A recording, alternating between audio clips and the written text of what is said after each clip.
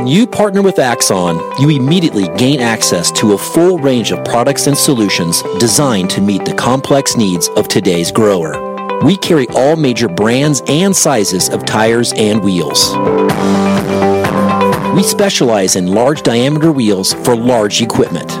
We have one of the largest OEM replacement wheel inventories in North America. Known for extreme flotation setups, duals, and triples, we have wheels for all makes and models of tractors, sprayers, combines, and grain carts. If we don't have the wheel in stock, we'll custom build, sandblast, and paint in-house. There isn't a more vast inventory in North America dedicated to helping dealers move more iron. With facilities on the West Coast and in the heart of the Midwest, leverage our 230,000 square feet of indoor inventory to solve any problem a grower may have. Move more iron with Axon. Hello and welcome to Moving Iron Podcast. This edition of the Moving Iron Podcast is brought to you by these great sponsors. Axon started out of a passion for keeping agriculture moving. Imagine having 100 years of tire and wheel knowledge in your back pocket the next time you sell a piece of ag equipment. To find more or become an Axon dealer, please visit axontire.com.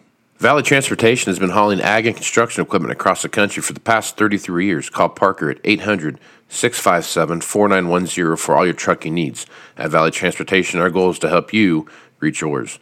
No matter how you buy your ag equipment, whether it's from a dealer, an auction, or a private party, AgDirect can help you finance it. You can even apply online at agdirect.com. Learn more about your financing options at agdirect.com.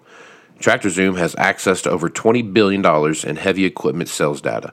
TractorZoom's Iron Comps is the industry's trusted solution for transparent equipment values and auctionable pricing insights. This podcast is brought to you by Anvil AppWorks. The Dealer Connect CRMI app with integrated inventory management is an affordable Salesforce-based solution for your dealership. Create connected customer experience and transform how you work. Moving iron in the 21st century. Hard-working people working hard for you and me. Moving iron time and time again. Through the years you'll find us here. Moving iron. Hello and welcome to Moving Iron Podcast. I have I have Andy Caygeon Junkin here with me, and he is back again to talk about what he sees happening out there at family farms. And today we were kicking around what we're going to talk about, and time management rose to the top. So, Andy, how you doing, man? Good, lad. How are you? Good, man. I tell you, time management is, I'm sure I'm not on an island, but time management is one of the things I struggle with the most, with all the stuff I have going on and what you need to balance with activities with your kids and your work and everything else that's going on. There's just a million things that pull you in a million different directions. And it seems like when I need to be doing something that's meaningful, I feel like I'm doing something that's not meaningful. So I guess talk a little bit about your experience with that, Andy. I mean, I think there was a survey done a couple of years ago, and most surveys related to my field, there's farmers quite often tell the survey taker what they want to hear, what they think everybody should say, but not the truth. But in this case, they actually came back. It was Minnesota large herd dairy operators, and they came back with a survey that the biggest struggle that they have in these family farms is the work-life balance. And I think that kind of reflects accurately what's actually going on. As one guy said in the survey, and his feedback was, he said, look, if I put as much time into the barn as my dad expects me to, I may have taken our 1,500 cow dairy to a 3,000 cow dairy, but I won't have a wife in 10 years' time. And he said, what's the sense in working your butt off if you lose all of it through a divorce? Right. And I think that's a real reflection on where things are at. If you actually look at the divorce rate it's 50% across the general society. I mean, agriculture 20 years ago, divorce was quite rare. It's become more and more prevalent. And it's a reflection of work life. Obviously, if you can spend more time with your family, that's quality time. It's not going to solve all your probability of divorce, but it's going to have a big factor in this. And you actually look at the divorce rate in New York City It was actually 83% divorce rate for small family business owners, instead of the 50% that the society was at normal. And that the reason for that is the extra stress of the business and the extra stress of working with in-laws. And so I'm really concerned that we may have over 80% divorce rate in agriculture within 10 years because of the extra stress of working with in-laws and the extra stress of the business. And I think that we have to get really serious about figuring out a better work-life balance if we're going to reduce the probability of divorce in this sector. Because if we don't, we're going to have a bigger debt and farm crisis than we did back in the 80s. Yeah, and I see that. So one thing I want to bring, you sent me a chapter of your book that kind of outlines this stuff, and I read through it, and there were a few things there that really popped out to me, and one of which was the comment that was in there that the majority of the second or third generations come back in the farm repeatedly said, I don't want to work like my dad did. I don't want to be where my mom did. I don't want to work, 24/7, 365 and have no life outside of the chores I have to do and the farm that we have here. I don't want to miss my kids' games. I want to do all those kind of things. I want to be home at 6 or 7 o'clock at night, and I want the weekends off, and those kind of things. And you, as you read through that chapter, that kept bleeding through more and more. And you had a good scenario in there that you laid out about a situation that popped up with you. Talk about that a little bit and how you worked through that situation. Yeah, basically a buddy of mine from college, I remember going to his wedding back 20 years ago, and I was envious. He had they had a very successful farm. They were actually expanding their dairy to be a 400 cow dairy, and the contractors went bankrupt actually shortly after the wedding. They were actually in the midst of the construction, and they were actually supposed to have the wedding in the barn, but they couldn't because the contractors went bankrupt. Well, it turned out that they had to finish off the barn themselves. They couldn't. The contractor ran out with their capital, and they were really in a tight spot. And the bride, the farmer, was fully supportive, and so she stuck by. She says, "You know what? I know for a couple of years we're going to have to work hard," and she was fine with that. And she had actually a child just 6 months after the wedding, not 10. And I think that there had another child in that course of that 5-year period. Mm-hmm. And essentially, my buddy called me up, and she said he was like stunned that she had actually left him. And I convinced her to pull over and sat with her in the Burger King parking lot in Woodstock, Ontario. And she basically told me her story. While the two kids played in the ball pit there at the Burger King. And she basically said, look, I love the farming life. I love it. She says, I love my in-laws. I really love my husband, but this is crazy how many hours he's working. Like he's working from 4 o'clock in the morning till 10 o'clock at night. I've inherited a dining room table 2 years ago. He has yet to have a meal at it. At Christmas, we had my family over, and he had to leave dinner because he had to go calve a cow. She says there has not been a day off in the last 5 years since we got married that he has had a day off work. And she says it's just insane. And she says he was supposed to look after the kids while I went for an ultrasound. We were supposed to have another baby. And by the way, it's a boy. He doesn't know that. But she says, I couldn't even trust him to watch the kids for two hours while I was at the doctor's office. He couldn't come with me to the doctor's office because he was too busy. And the problem we had is we almost lost a kid today. And there was a farm accident. I'm not going to go into the details of it, but the kid basically playing in the ball pit had a pretty severe scratch on his arm. And it could have been a lot worse. But for her, that was a breaking point. Where she says, like, this is crazy. He's running ragged. And all I've wanted for the last couple of years is to hire, like, all I've been asking for 6 months is getting kids on weekends to do the chores so they can milk cows at nights. And there's a good kid just across the road from our farm. He'd be perfect for the job.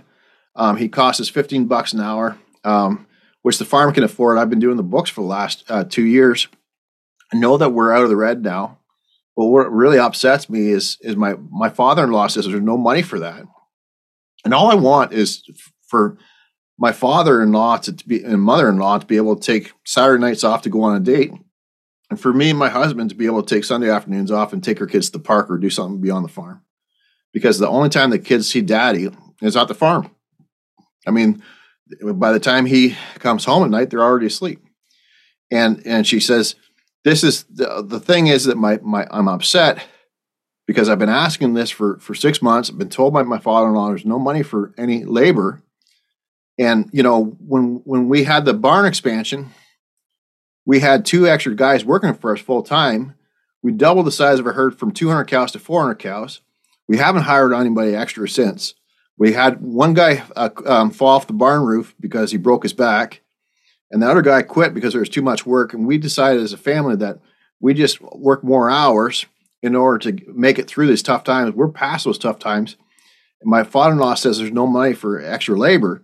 But the truth is that he had no problems in going off and buying a farm across the road for $20,000 an acre on Tuesday this week. He never even talked to us about that. But we don't have enough money for a $15 an hour employee on weekends. This is ridiculous. And she says, we don't have a life beyond work.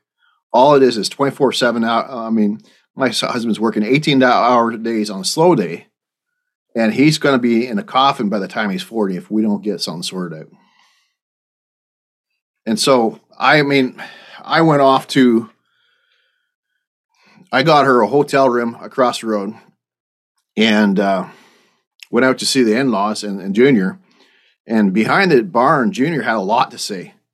But he got in front of his father. We sat at that kitchen table. All Junior did was look straight at the kitchen table. He didn't have eye contact with me or his dad.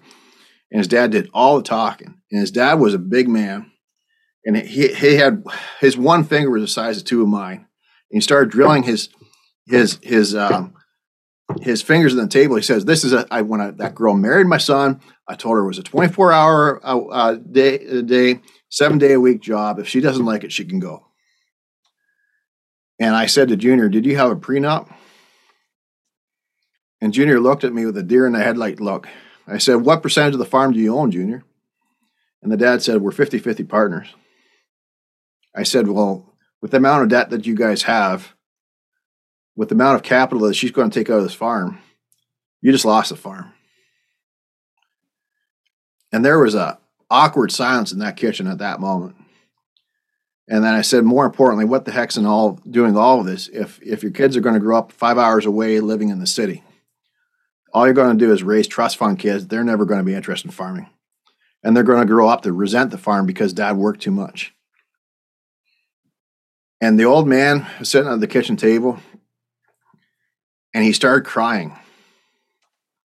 And he tried to explain to me like how he and the young guy would feed TMR mixture to the cows every morning, and how the young 4-year-old would drive that tractor, and how he loved farming.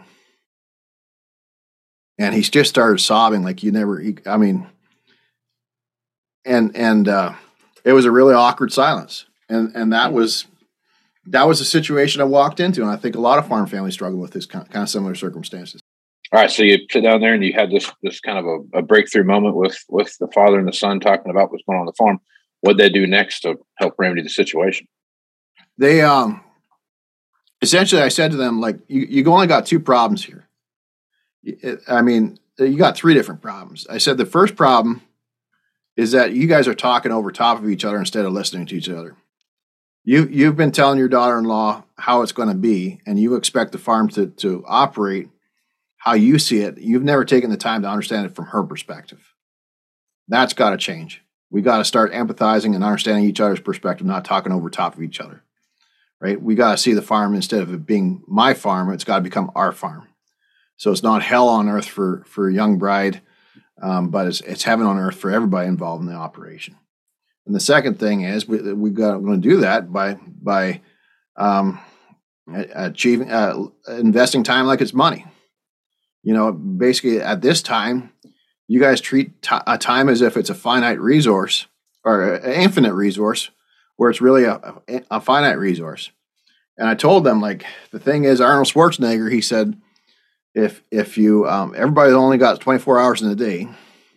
He says if you got to sleep 6 hours a day. And he says if you got to sleep more than 6 hours, I suggest you learn how to sleep faster. And then he said, you give me show me how you spend the other 18 hours. I'll show you where you're going to be in 18 years' time. And in Junior's situation, he was at the farm for 18 hours a day, but he was not effectively working a chunk of that. There's times that he'd come in for breakfast and lunch, and he'd basically his parents lived on the main farm, and they refused to actually, when they got married, they refused to actually switch houses with Junior, which was what was supposed to happen. But essentially, the parents had envisioned building a house down the road, but they couldn't afford to do that with the contractors going bankrupt. So the parents had stayed put on the farm. And Junior actually lived 14 miles away from the farm. So it was really hard for him to drive back and forth for lunch. So he'd never seen his kids or his wife. He just stayed on, had lunch at his mother's place. Well, what was happening is he was walking in for breakfast, and he was sleeping on the couch for an hour after, kind of watching The Price is Right or Wheel of Fortune on television. He wasn't really effective with his time. What we got them to do was switch houses. So the father-in-law, he put his pride past, realized that having his grandchildren grow up at the farm was more of an importance than the convenience of living in the house that he liked. Right. And he put his family first in that context. And what happened was when Junior moved into the home farm, he didn't bring a television. And so there was no more Wheel of Fortune or Price is Right. What happened when Junior was having breakfast? He was having breakfast with his wife and kids, and he was fully present. He made a note of not bringing in his cell phone into the house, and so he spent the half an hour after breakfast on his knees playing on the carpet with his kids, farming the carpet instead of watching television. And what happened was that at the afternoon at 4:00. He had an agreement with his partners that if there wasn't anything pressing, like taking silage off the field or doing planting corn, that he'd take between 4:00 to 5:00 just before they started night milking for him to take a break and play with his kids. And up to that point, if he was seen by his dad playing kicking a soccer ball around the front yard, his dad would be saying, "Why aren't you working?" But then Dad seen that was important. And Junior came in. He still went out at night to check on the cows. But Junior made an effort after milking to come back into the house and tuck his kids in and spend some time with his wife for an hour. So essentially, Junior was still working 15-hour days. But the 3 hours that he had off, he made sure to invest in that time in his family instead of wasting that time. And I think that's the thing about farming is that, I think you're going to actually have to work more hours than your parents did. But what we've got to get better at is more effectively managing your time like it's money and investing it in the farm and the family in more effective ways. There's a lot of guys that they claim they can't take their Saturday afternoons off because they've got too much work to do to go to a family wedding. Well, the truth, you get them to analyze what they've actually done for the week. You'll quickly realize on Tuesday afternoon you spent time wasted doing a project in the shop that you could have done in 1 hour instead of 4, but you puttered around. Well, what I'm really encouraging farm families to do is get really effective at investing their time like it's money, so that you can get off. You can get more work done on Tuesday than you won't have, and you put 60 hours of quality work into the farm through the course of the week. Then taking off on Saturday afternoons to go to a family wedding, you don't feel guilt. Right. I think that's really important. Yeah. I catch myself in the middle of that too when Saturday afternoon comes around and I've spent an evening or two. I'm gonna take this evening off, and I'm not gonna do anything. You're gonna hang out, do whatever, and spend some time not working, and then. Come Saturday afternoon, I not like I spent that time with my kids or doing anything like that. I was just hanging out, watching Netflix on TV or whatever. I wasn't engaged in anything. And then Saturday comes around and I feel guilty about having to go off and do whatever because I've got all this other stuff to do back at home. And it's been a real big learning curve, as what that looks like. Yeah. So a couple things I'd like to ask you about. Go ahead. I should just say this, that one simple thing, I mean, anybody can apply this, not just farmers, is what I have a farmer do is write down in his notebook every night, what is the one thing you plan to do tonight with your kids for 20 minutes? Mm-hmm.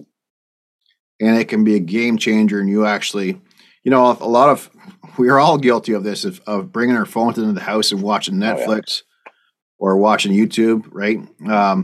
The thing is that, if you can intentionally say, okay, how am I, for me, I try to invest an hour with my kids every night, right? That's, and at least 5 hours on at least 5 quality hours with with the kids on the weekends.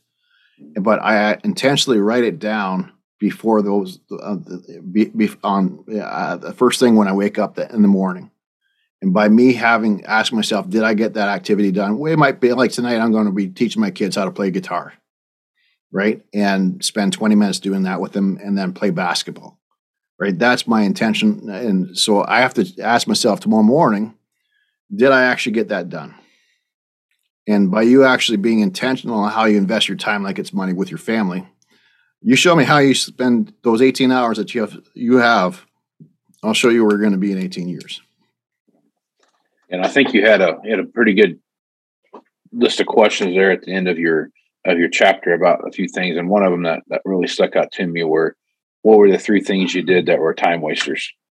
Yeah. And that was because you asked me the 3 things I did that I got accomplished. I'll tell you those right away. And then I started thinking about, well, I can give you a lot longer list than 3 things that I did that wasted time today. Yeah. And when I sat down with Junior, that's what I did. I asked him, what are 3 things that if you had 10% more time, how would you invest that in the business and in the farm? And what it actually came out to was that the things that I mean, for Junior, if he had 10% more time, he would actually spend more time doing a better job at herd health. I mean, Junior was run ragged. I mean, 400 cows for 2 guys to milk. And with only 1 employee, that's a lot of work. If anybody that's the average dairy farmer that's between 40 to 50 cows per man, I mean, they were well over the nation's average. But the thing is, they're running 5 different directions because they're constantly putting out fires. And the thing is, Junior realized that, hey, if I put 10% more time into herd health, I dramatically improve profitability. And they actually went from something like 70 pounds to over 85 pounds. They increased the milk production by 15%. I think I don't know exact numbers, but it was pretty dramatic because he started to invest. He said, okay, how am I investing my time? Where should I be putting my priority? Right. And it wasn't just as far as a personal life; it was also in his business life.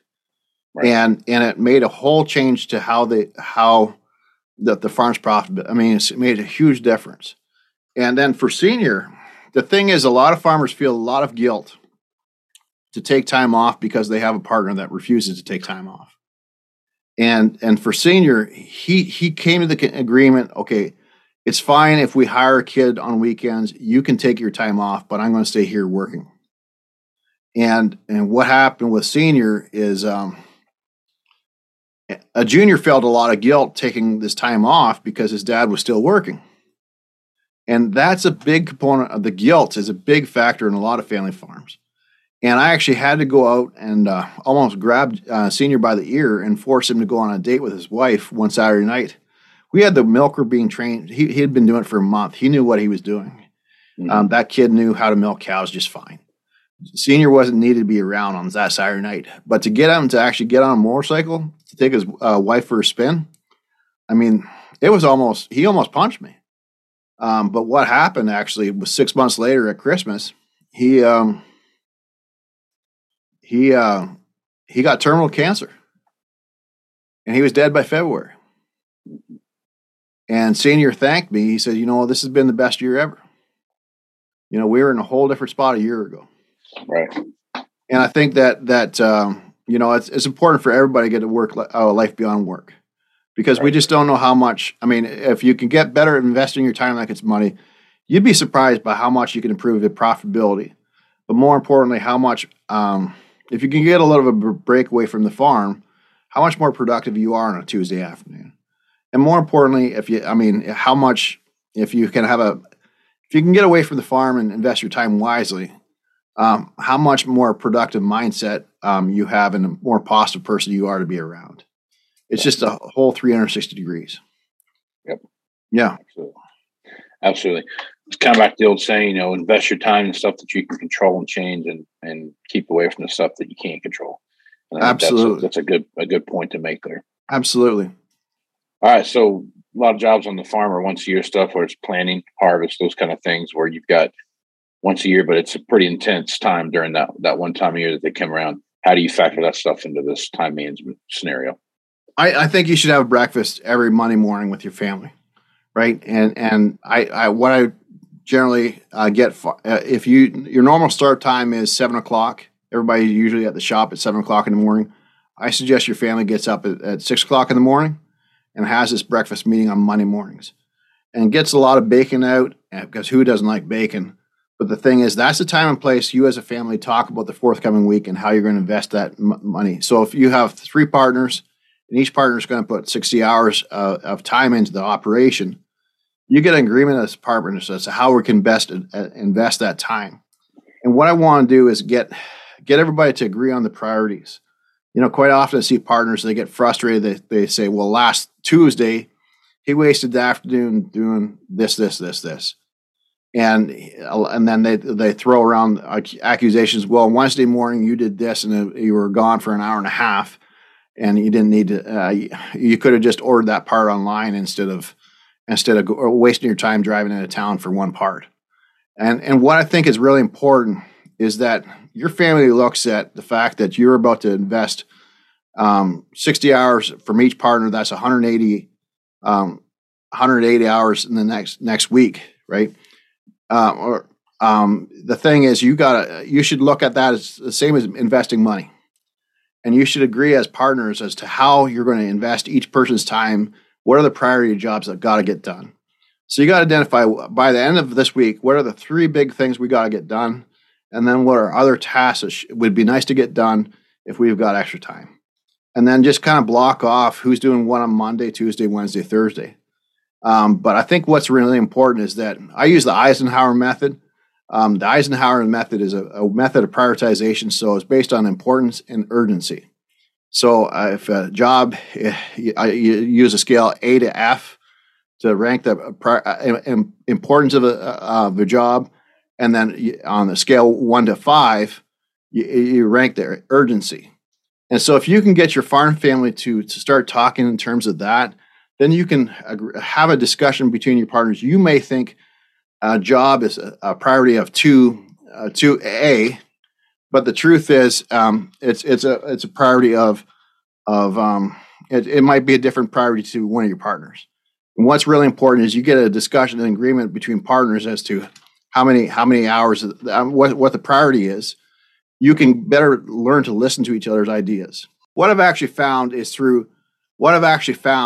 that for farm debt cases, when I'm dealing with a farm debt case, the first thing I want to do is get the farm family to agree on the prioritization of the use of their time. So, there a lot of farm families, they expect the first thing I'm going to look at is the farm financials. The first thing I do is get the farm family in the habit of meeting on Monday mornings and planning out who's doing what for the week, and squeeze out more efficiency of what they get out of their week. And obviously that improves profitability from a time management standpoint, because you can do the work of 4 men with 3 men or less. But more importantly, what that does is get the partners being able to listen to each other and agree on prioritization.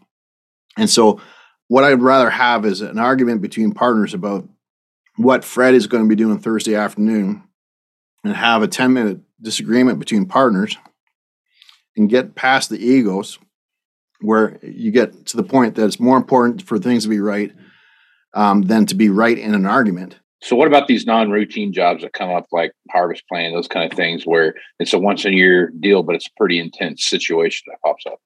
I think the thing is that, I mean, during harvest and planting, we don't have a problem communicating with partners. It's the problem is what we're doing February 15th. I mean, are you getting the maximum utility of your time in the month of February? I see a lot of farmers that they could be using this time to change oil in the tractor and change the filters, but they catch themselves doing that on April 15th when they could be doing other jobs like fixing the tile in the fields. And that's because we as farm families when it's time to go, we don't have time. We don't have problems investing our time. The problem is that during those slow times, how are we most effectively investing our time so we're getting best utility of our time 365 days of the year, not just for 60 days of the year. So the thing is, what I do with farm families is I meet with every farm family. I get the farm families to sit down and meet together for breakfast on Monday mornings. And basically they plan out who's doing what for the forthcoming week, right? And it starts off with the family listing off all the jobs that have to get done and then agreeing on 3 priority jobs that by the end of the week, hell, rain, or fire, we've got to get these jobs done. And then identifying jobs that should be get done and be nice to get done. And then also identifying, if we're going to be tearing apart a combine 2 weeks from today, what parts do we have to order this week in order to make sure that we have the parts on site? We're not just sitting around waiting for parts for 3 days until the John Deere dealership gets it to us. Because during COVID, it's a game changer as far as thinking ahead is really important as a family. Right. But the 2 things I'm very careful about with this meeting is, first of all, making sure that it's an hour before the time that you normally start your routine. So if your partners, generally everybody shows up at the shop at 7 o'clock in the morning, having that meeting at 6 o'clock in the morning, it will help you kickstart the week and make this meeting a priority, and it just doesn't get lost in we're too busy to meet this week, right? It's got to be an hour before. The second thing is I really emphasize that it shouldn't be grandpa showing up to the shop and then dictating, okay, this is what we're going to do this week. It should be the nephew or the grandson, the youngest successor, that comes to the table with a suggestion of the to-do list for the forthcoming week. And then everybody comes to the table with a filled out sheet of paper. They've actually spent 10 minutes before the meeting really thinking things through. So first of all, that you don't think about a task that should get done about 20 minutes after the meeting happened. But more importantly, what it does is teaches the successors to really be thinking critically about how they're investing their time, like it's money. There's a lot of farms where the son or daughters are in their 40s, and they show up to the shop at 8 o'clock in the morning, and they're used to grandpa or dad telling them what to do, and then dad gets hit by lightning, and they are not very effective in managing their time. And there's a lot of farm bankruptcies that happen because of this. I mean, I had a young farmer. He was a very competent individual, but he referred to his dad as a walking task list. And, he got cancer. His dad got cancer, and he should have been cutting hay, but he prioritized cutting the lawn because he was 35 years of age. And the reason why he didn't realize that cutting hay was more important than cutting the lawn because he didn't learn how to think critically about his time. And you'd actually be surprised by how many successors in the 40s and 50s don't know how to organize their time. And as a result, farms fall apart because of this. Yeah. I think it's really important for the successors to come to the table with the suggestions first and then have the parents and grandparents tweak the priorities and get really good at disagreeing. If you think that the son should be doing something different on Tuesday afternoon than he suggests, let's get really good at bickering about that. But more importantly, getting really good at listening to each other. So it doesn't, we get into, quite often in farm families, we get into discussions and it becomes more important to be right than for things to be right. And that kills family farms. Yeah. If you can, and what I found in farm debt cases is that the first thing I do is get the farm family to get better at managing their time like it's money. And when I show up to do a farm cadet case, most people are surprised that I'm not prioritizing analyzing farm financials. Well, the thing is that I want to have a disagreement between 3-4 partners about what we're doing on Tuesday afternoon with Fred's time and what should be Fred be doing, and get into an argument and looking at a couple different options and get the family better making decisions together. So essentially what I want to do is problem solve how the family problem solves and take that to a whole different level. So egos go out the window. We're able to do what's right for the farm. Right. And then when we sit down and do farm financial analysis 60 days later, we're able to talk about these critical decisions without egos getting in the way. And it's a game. I mean, I think it's like building a fire. You start with the kindling first and add larger and larger logs onto the fire as the fire can handle it. It's the same thing with decision making. I think you got to start with small little decisions first, and then be able to handle larger, decisions such as whether we should be selling a certain farm in order to cover a certain amount of debt, or even succession planning. For all succession cases, the first thing I do is get the farm family to bicker about small little how they invest their time. And then if we can get that sorted out, then sitting down to do succession planning, it's an afternoon conversation instead of a 10-year family feud. Right. So we've done, I don't know, 3 or 4 or 5 of these podcasts together so far, Andy.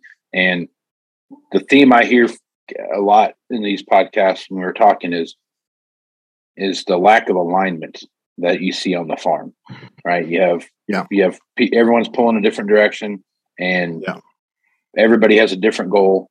And the really only true way that you can really come be in alignment with anybody in the planet and doing anything, whether it's what we're having for dinner or where we're going to go on a date or whatever it is, you have to have a conversation.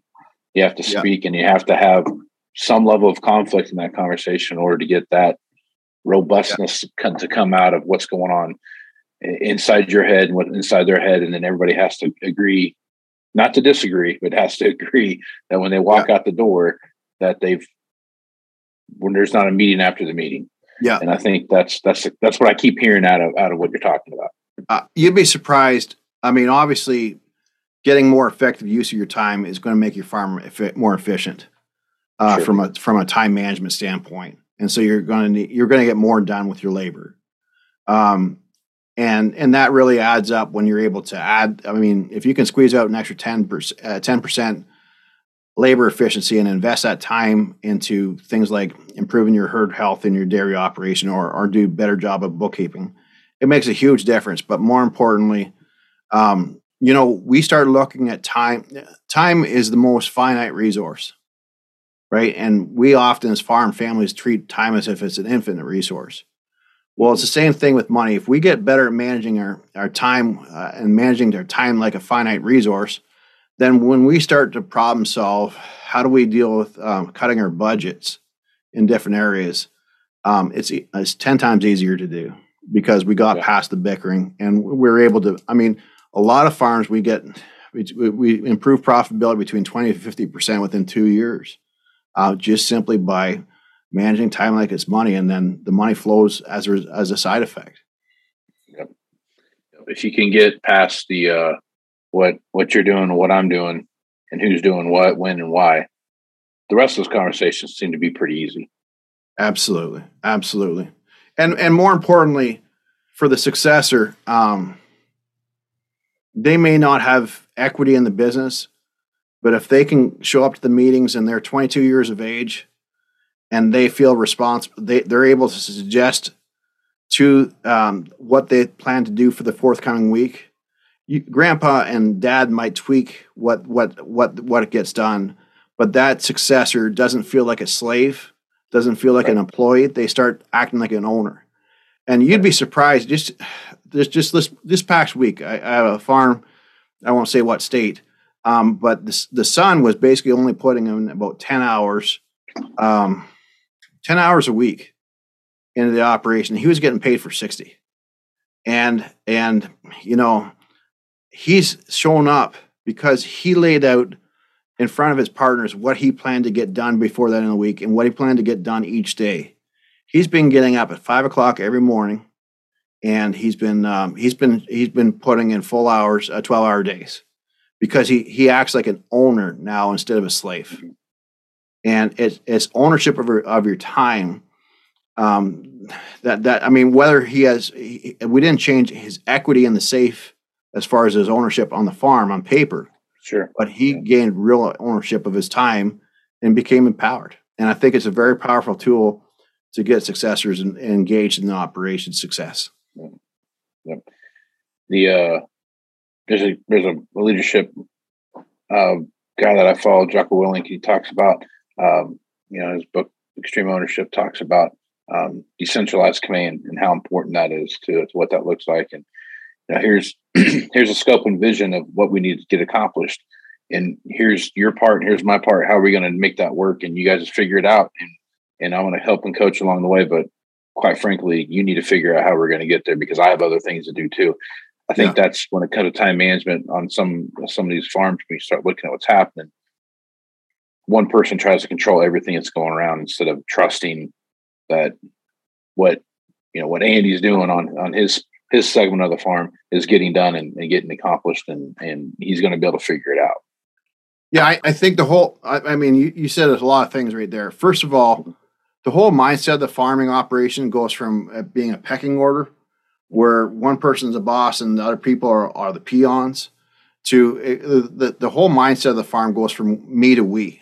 This becomes our farm. If the grandson or the son-in-law is able to suggest what he's doing, he feels part of a team, and we create a whole team atmosphere. Now, outside of that hour meeting or a half an hour meeting, Grandpa's still the boss, right? If Grandpa says something, the grandson says how high. But during that meeting, if the son or the younger members, the less senior members of the team are able to suggest, they feel really empowered. Now, Jocko Willink, if anybody hasn't been exposed to Jocko Willink, he wrote a book called Extreme Ownership. I think it's an amazing book. It's actually, he comes up with a phrase, discipline equals freedom. Mm-hmm. And I actually have that. I get up at 4:00 every morning, read for a couple hours. And I have that right beside where I read. It's Jocko says discipline equals freedom. And I think if we can become more disciplined with our time, you wouldn't believe how much more productive your business is, and how much more productive your personal life is. You go from being a victim to being an owner of your destiny. Right. And it all starts with you managing your time like it's money. Absolutely. Yep. No, 100% agree. And I'm a big follower of what he talks about, what he's looking at. And that's what I keep hearing, the same themes that you're talking about, and the stuff that I listen to in this podcast and stuff I listen to in his book. So the alignment issue is a big thing when you're working with teams, that everybody's on the same page and understanding what that looks like moving forward, and not the same page because you're beat over the head to get on the same page, but the same page of, he talks about this a lot. And I say, no, I know you see this a lot there, and you've talked about it, where, if it's your idea and you come up with how you're going to get it done, it's going to be a successful idea, and you're going to go forward with it, because you're not going to say your own idea is stupid, right? You're going to keep pushing through and making things happen. So, and I think what's really important is a 7-minute max phone call at night between the partners. So, things happen. There's always going to be breakdowns. Weather's always going to change. So the plan we had on Monday morning for what's going to go on Thursday is going to change. But what you got to, you wouldn't start a play in football without a huddle. Why the hell don't we apply the same principles in business? At least have a plan of attack at the beginning of the week. And what I like to see at the huddle, usually at sunset, so during the winter it'd be 5:00. During the summer it'd be around 9:00. You just have a 3-way call if you have 3 partners, or have everybody call into a conference call line. But basically, you volunteer. What do you plan to do tomorrow with your time? What's the one outcome that you want to get done by then and tomorrow night? And then you volunteer that. What's the number one priority? And then you have your partners hold you accountable. And if you didn't get something done, the question comes out, why not? Right? And you have that sense of accountability, and it drives you to get that thing done. right? Knowing that you're going to have a phone call by sunset tomorrow night, it drives you to not waste your time. And it also causes you to reflect, okay, a lot of farms, there's the phrase, there's always tomorrow. Well, that's how farms go bankrupt, right? If you always have that attitude. If you have an attitude of accountability where day to day you spell out what you're going to get done by tomorrow night, and you have your partners hold your feet to the fire. I mean, things happen, but if you have a form of accountability, it makes a game changer. And the second thing I like to do in that nightly phone call is identify one thing you don't want to do tomorrow. It can be a really simple task, like even cleaning out your truck, but you got to get done in order to make the farm successful. It might be a simple task like cleaning out the truck. It might be a simple task like talking to an employee about an uncomfortable topic that you've got to do to discipline them and make them better employees.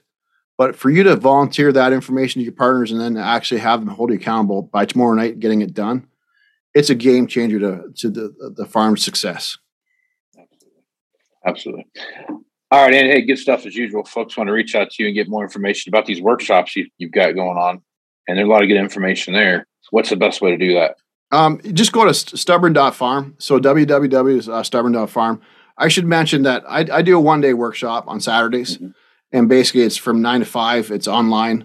It's called Farming with Your Stubborn Family, and basically all I do is give away 10 simple ideas like what we just spoke about, and they're common sense, but they're also thought-provoking. I mean, they're things that you wouldn't think about, but if you can apply these habits to evolve how you work together from good to great, it's a game changer to how your family works together. And it's like we used to do these workshops in person in small town communities, and never had a farmer not like it. But what we've actually found is that the online versions, it's like Alcoholics Anonymous for stubborn farm families. So the thing is that you're able to talk to other farmers going through similar problems and be more open about your situations. And you learn as much from the other farmers in different states as you do from me. And it's a really cool process. And I offer this course. I normally charge $300 an hour for what I do for a living. That's what I charge for the day. So you get basically a day's worth of my time, an hour's worth of my time. You get a day's worth. But we don't charge until the end of the day. And if you don't want to pay it, that's fine. The thing is, we haven't had a farmer go through this course and not like it. And I think that speaks a lot. So you can go to my website, stubborn.farm, and you can see the testimonials from other farmers. But I think the thing is you give me one day, you give me a Saturday, and I know how hard it is to get a day off the farm and to invest in something like this, but we'll double the odds of your family still farming together in 30 years' time. Wow. Okay. Well, Andy, I appreciate you being on the podcast, man. Appreciate that. Right on. Take care and God bless. You too, man. I'm Casey Seymour with Moving Iron Podcast. Check me out on Facebook, Twitter, and Instagram at Moving Iron LLC. Go to LinkedIn at Moving Iron Podcast and check out the video version of this on the Moving Iron Podcast YouTube channel. So check that out there. Go to Moving Iron LLC for everything Moving Iron related. So with that, I'm Casey Seymour with Andy Junkin. It's going to be smart, folks. Out. Axon started out of a passion for keeping agriculture moving. Imagine having 100 years of tire and wheel knowledge in your back pocket the next time you sell a piece of ag equipment. To find more or become an Axon dealer, please visit axontire.com.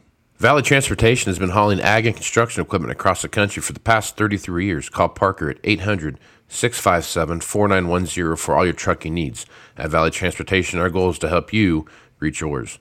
No matter how you buy your ag equipment, whether it's from a dealer, an auction, or a private party, AgDirect can help you finance it. You can even apply online at agdirect.com. Learn more about your financing options at agdirect.com. TractorZoom has access to over $20 billion in heavy equipment sales data.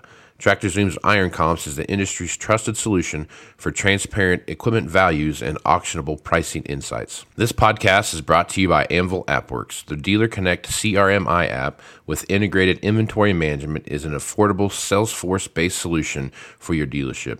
Create connected customer experience and transform how you work. Moving higher in the 21st century.